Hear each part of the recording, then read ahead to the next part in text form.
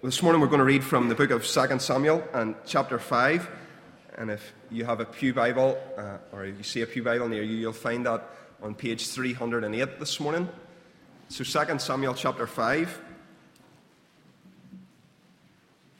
As we continue our series, Nigel's going to preach on this a little bit later.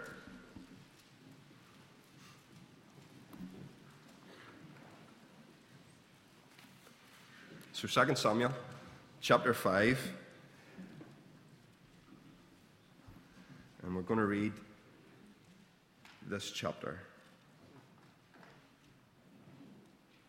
This is God's word to us this morning. All the tribes of Israel came to David at Hebron and said, "We are your own flesh and blood.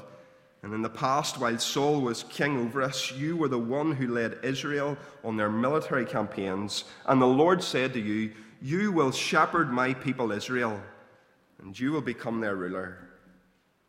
When all the elders of Israel had come to King David at Hebron, the king made a compact with them at Hebron before the Lord, and they appointed David king over Israel. David was 30 years old when he became king, and he reigned 40 years. In Hebron he reigned over Judah 7 years and 6 months, and in Jerusalem he reigned over Israel and Judah 33 years. The king and his men marched to Jerusalem to attack the Jebusites who lived there.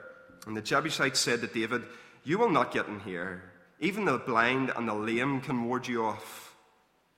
They thought, "David can't get into here." Nevertheless, David captured the fortress of Zion, the city of David.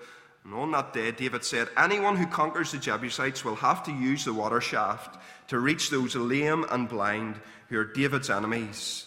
That is why they say, 'The blind and the lame will not enter the palace.'"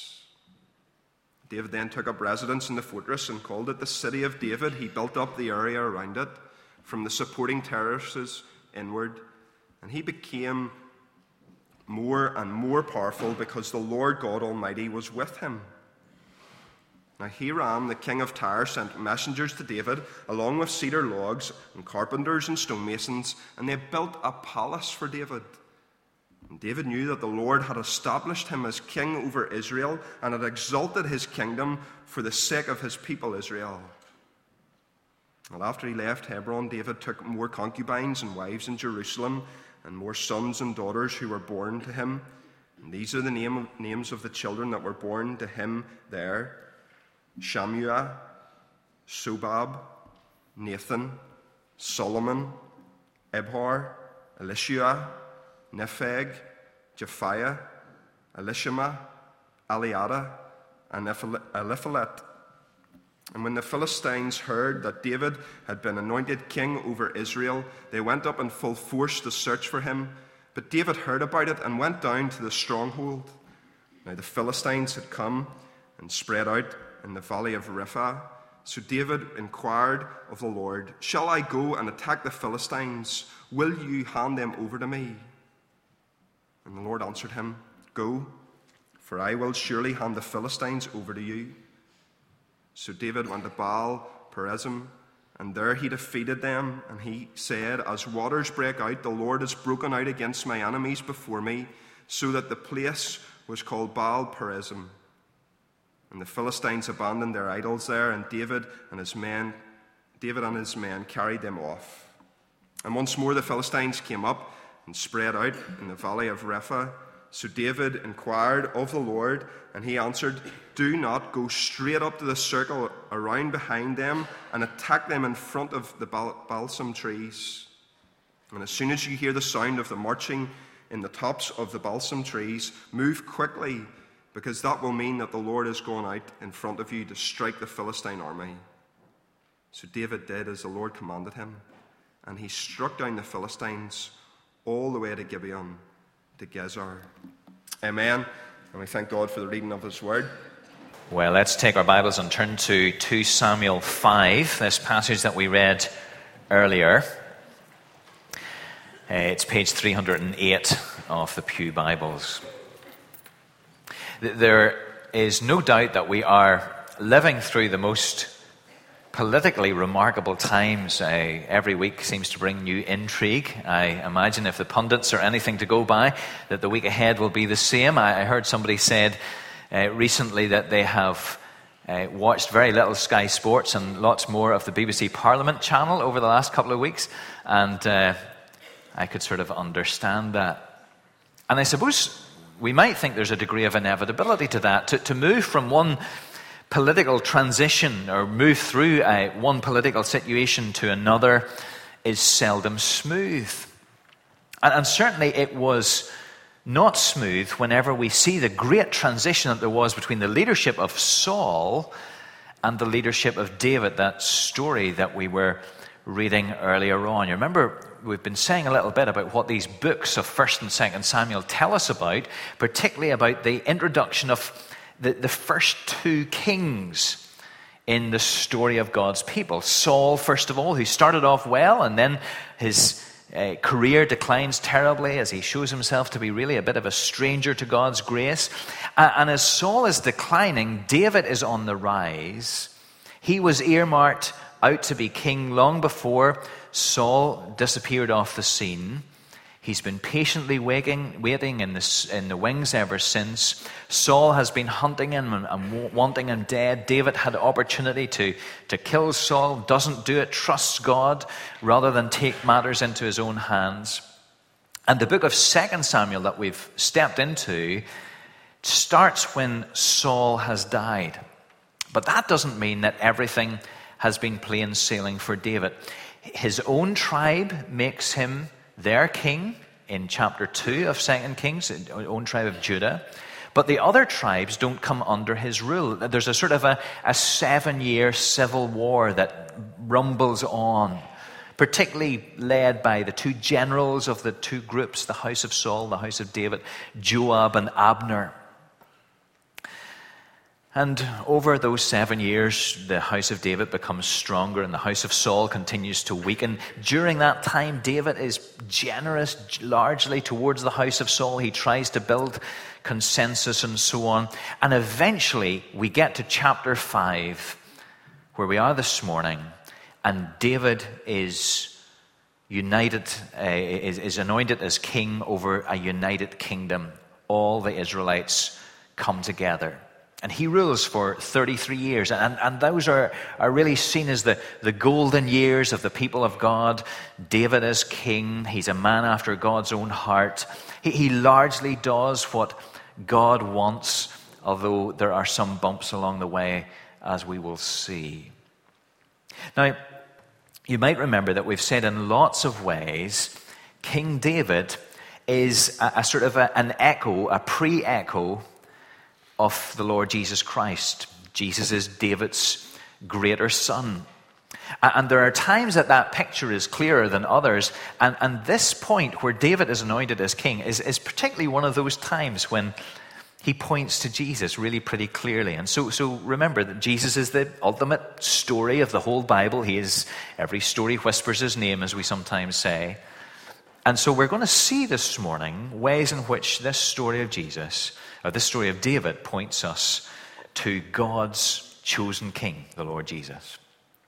4 simple things to say this morning. First of all, God's chosen king is to be submitted to. He's to be submitted to. The chapter opens with a good development. Chapter 5, verse 1, all the tribes of Israel came to David in Hebron and said, "We are your own flesh and blood. In the past, while Saul was king over us, you were the one who led Israel on their military campaigns. And the Lord said to you, you shall shepherd my people Israel, and you shall become their ruler." So all the people of the whole land come together, pledge allegiance to David. The civil war is over. Unified kingdom is established. It can go forward. This is great news. But notice carefully what the people say. Now, these are people who've been fighting against David more or less energetically over 7 years. They've been allied with Saul's house. And yet they say, basically, we knew that you were the real king all the way through. And they should have, of course, because when David stepped onto the scene, when David slew Goliath, It was clear he was to be a future leader of God's people. And they recognized that while Saul was king and David was leading the army, he was the one who was really winning the battles and so on.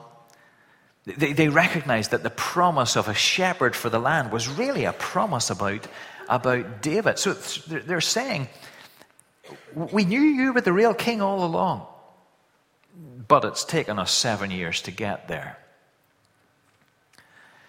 Does this ring any bells for us? Some of us have come to Christ later in life. And when that happens, we often say, some of you said this to me, I wish I'd done this sooner.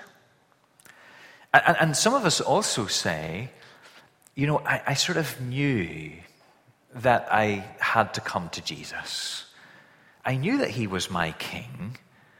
It's just taken me a while to get there. This is true to the experience of many of us, isn't it? It's true to what the Bible tells us we're like as people, doesn't it? It tells us that we tend, left to ourselves, we tend to suppress the truth about God. We sort of hold it under the surface. So we might bluster with our friends and say, we don't need that. Too much religion's a bit dangerous. I'll tip my hat to it now and again. But deep down, we are sort of smothering something in us that is saying, I know this is true. Jesus is king. He's the real king that I need. These people fought against God's rightful king, even though they knew him to be king. We do too sometimes. And then they come to him, and how does he treat them? Well, David treats them with great patience and grace, not with any recrimination. He brings them in, he builds a people, he welcomes them. Could be the situation that some of us are sort of in that position today. We know that Jesus is the king that we need. We know that he's the one that we should submit to. And yet we've never really admitted it to anyone. We hardly really admit it to ourselves. Well, what should we do? Well, we should come to God's chosen king, the one that we know to be king. And we shouldn't come sometime this week. We shouldn't even come when we go home. We should come now. We should say, Lord, I know that the Lord Jesus is my rightful king. I've known it for years, but I'm admitting it now. And you know what? As we do that, even though you've fought against him, he will receive you as his friend. He's great like that. We ought to submit to God's king. Second thing we see here about David and about Jesus is that God's king has enemies. This chapter is just full of stories about David's enemies, not now from within God's people, but from those outside. We read in verse 6 and following about Jerusalem. God's people were in the promised land. They'd been there for quite some time, but there were pockets of the old Canaanite peoples, who were pagan peoples, that had never been dealt with. God's intention had been that they would be wiped out because they were particularly evil. And there had been a pagan colony in this city of Jerusalem, the Jebusites. They had been a real thorn in the flesh to God's people. But Jerusalem was a very well-fortified city, had great natural defenses and built-up defenses, and it had never been conquered. And strategically, it was a really good move for David to have that city, because it didn't belong to anybody, as it were, apart from the Jebusites, obviously, but it didn't belong to any of the tribes, so he could start again with a newly unified capital in a newly unified country. Trouble, of course, was the Jebusites weren't ready to hand it over, and so whenever David came to attack it, they confidently taunted him. You will not get in here. Even the blind and the lame can ward you off. So you can see what they were saying. We can defend this city with our hospital population. You can't do a thing about it. Well, David does take Jerusalem. Soldiers climb up the water shaft. They take it that way, where stories told in Chronicles. David goes to the gate, and Joab, his general, takes a sort of crack commando squad and climbs up a water tunnel and opens the gate, and David takes the city. So the Jebusites, you see, who mock God's king, well, they're no match for God's king. Later on, we read about the Philistines. We've heard of them before. Goliath was a Philistine. David spent some time living amongst them in their bad old days. But they heard that David was leading a newly unified kingdom, and they wanted to nip that in the bud. Don't forget, just over 7 years earlier, they had defeated many of God's people under the leadership of Saul. They'd killed Saul and his sons. They saw no reason why they shouldn't do that again. And look at what David does. He seeks the Lord. He's a great commander. He's a brilliant soldier. He's fresh from victory against the Jebusites. And yet, here he is small before the Lord. He's looking to God to guide him. David inquired of the Lord, "Shall I go and attack the Philistines? Will you hand them over to me?" Now there's the mark of a great leader, the mark of a great king, isn't it? One who knows that he's really not the boss.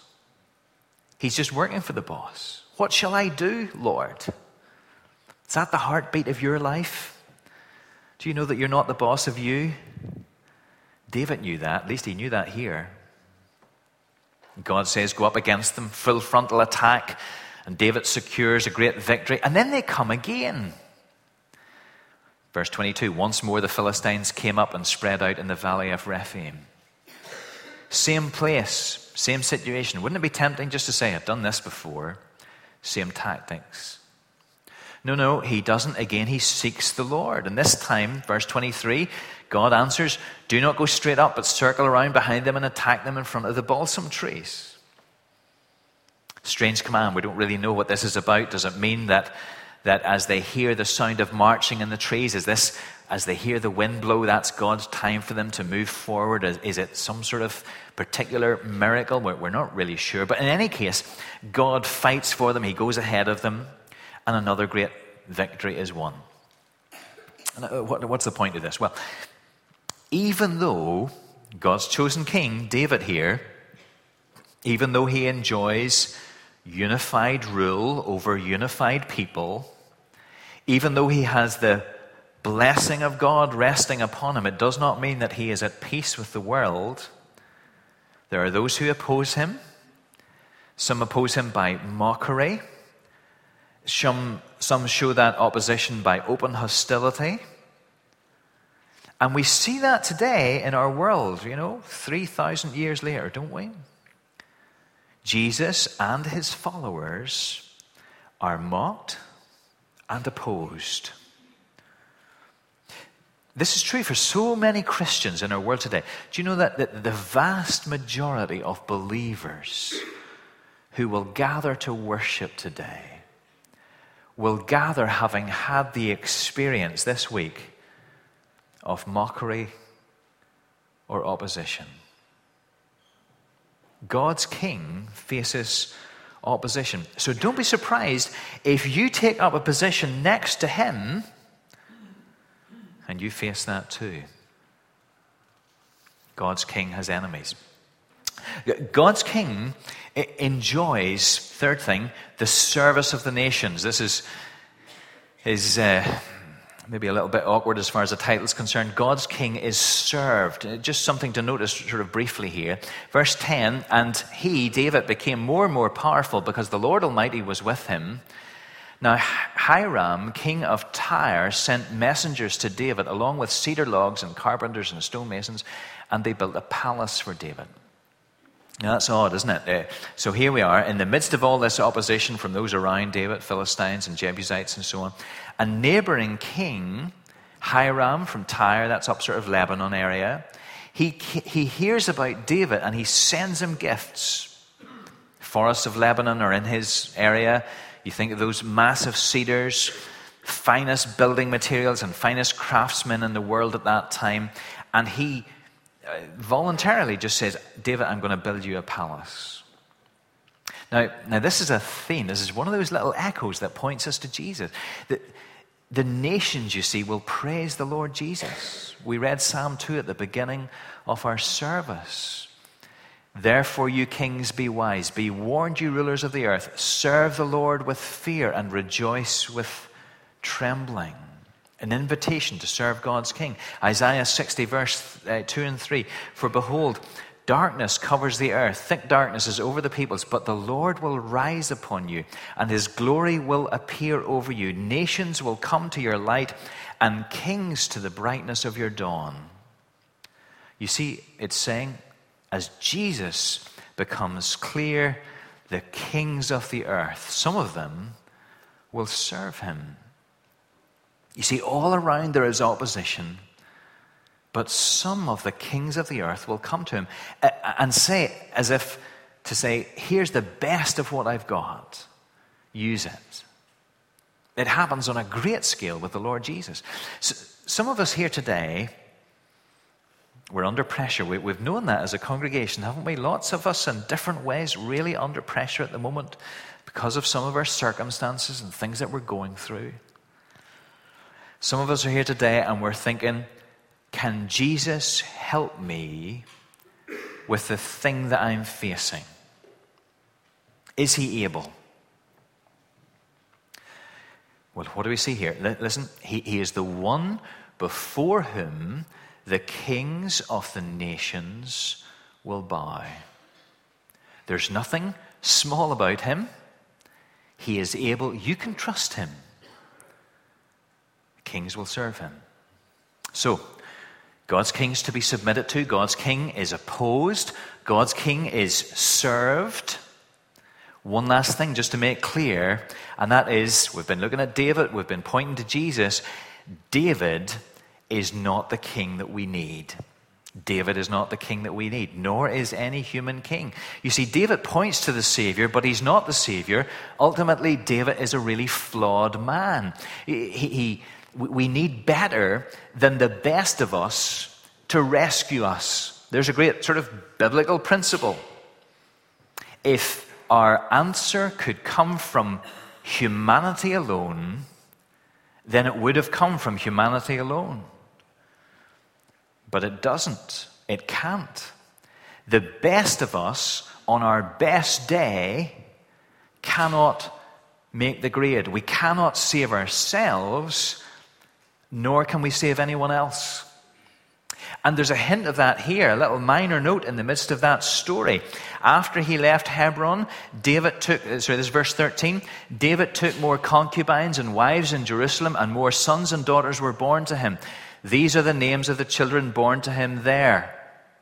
John read those so well that I'll not have to read them again. Shammua and all his friends. Now, that was the way that kings consolidated power in those days. They married into powerful families. The size of their harem said something about their status. And in this area, David was just being like every other king. But this was specifically what God had said should not happen. Deuteronomy 17:17 talks about the king. He must not take many wives, or his heart will be led astray. Kings were to have a wife, like everybody else, be faithful to her, just like God is faithful to us. But David ignores that. Here's a little area of his life where it's just convenient to ignore what God has said. A little area of his life where he lives not by the standards of the word, but by the standards of the world. A little area of his life where he says, this doesn't matter. I'll indulge myself here. It's interesting, isn't it? God does not immediately send a prophet to condemn him. Or even the Bible, as it describes it, doesn't condemn him here. Does that mean that God doesn't care? Not at all. But sometimes God allows sin to grow so that its ugly fruits might be seen. And as this grows, we will see that it becomes an area of weakness and pain and disaster for David. His future family is an absolute mess. He reaps the consequences of these bad and selfish and ungodly decisions. Don't we see ourselves here? You ever said that about something in your life? Oh, this little area doesn't really matter. Everything else is going pretty well. Everything else is upright and bears up to scrutiny. But this little area, well, doesn't matter. I can handle it. Don't we see ourselves in David? And really what we're saying is David is just like us. He's sinful, he's broken, he needs rescued. So he's not the Savior we need. He's not the ultimate king that we need. Because only Jesus does that for us. He's the only one qualified to be your Savior and mine.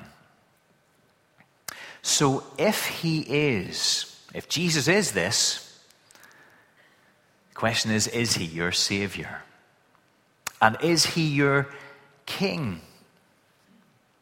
Are you saying, Lord, you be the boss of me, you rule me, you reign me, I'm going to go your way, I'm going to build my life on your foundations, on what you say, I'm going to love what you love and hate what you hate, I'm going to bow to you in all the little areas of my life. That's what it means. He comes first. He demands our all. And he's good. So let's follow him. Let's pray together.